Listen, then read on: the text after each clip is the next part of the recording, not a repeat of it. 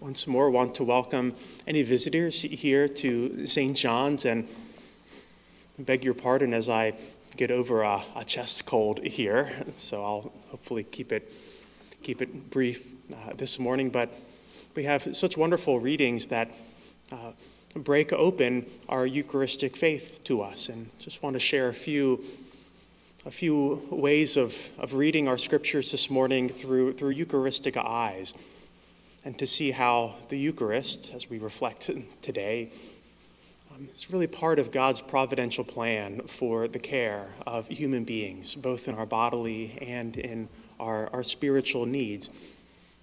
We already see in the Garden of Eden, the first gift that God gives to man and woman is the gift of food. God satisfies their physical needs. The gift of food. He places them in a garden, and fruit is in abundance. He's looking after what it means to be a human being created in the image and the likeness of God. We know how the story goes. Through the unfaithfulness of Adam and Eve, they lose access to this food of the tree of life.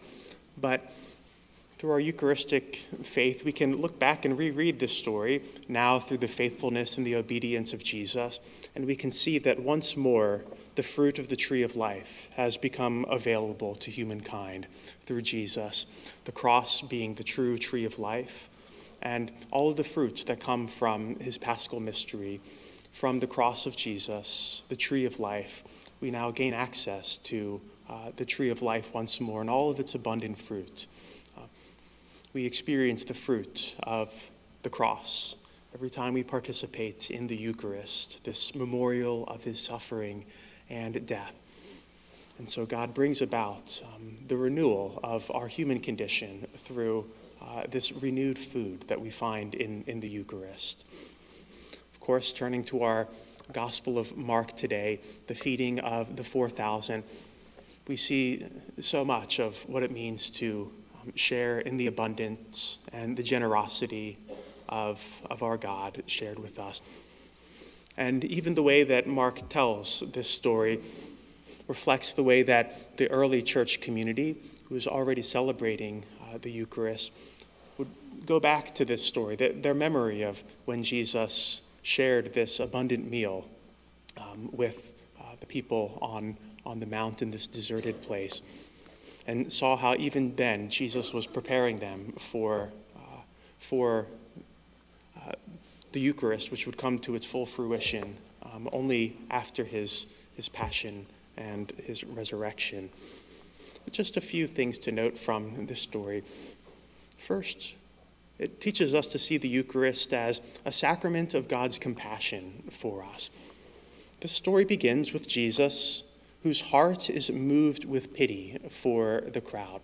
He notices their human hungers, their physical hungers. And God, in dealing with us, doesn't simply skip over our human or material needs to get to the more important spiritual needs. God always works through our physicality, our very human needs. God never neglects what is just most basic to our bodies. God doesn't bypass our bodies just to get to our souls. God treats us with the full dignity of our personhood. And so it's a reminder that every time we celebrate the Eucharist, we ought to be mindful of the needs of the poor and those who go hungry. A Eucharist that doesn't train us to be attentive to the hungers of the poor and those who suffer injustices in our world would be a Eucharist in name only. It wouldn't be a true Eucharist, one that doesn't make us more attentive to the needs and the injustices around us. We see this, for example, and one of the passages we'll reflect more on today in our retreat day, St. Paul and the Corinthian community.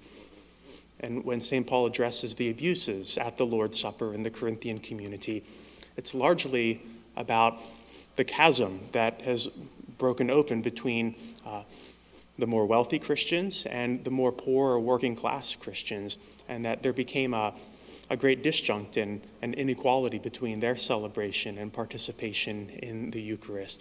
And so we see it's characteristic of Christians celebrating the Eucharist that we're not simply mindful of our spiritual needs, we'll get to those, but that even our spiritual reception of the sacrament always ought to direct our attention and our care and our concern to be moved with pity to those who go without in very basic human ways.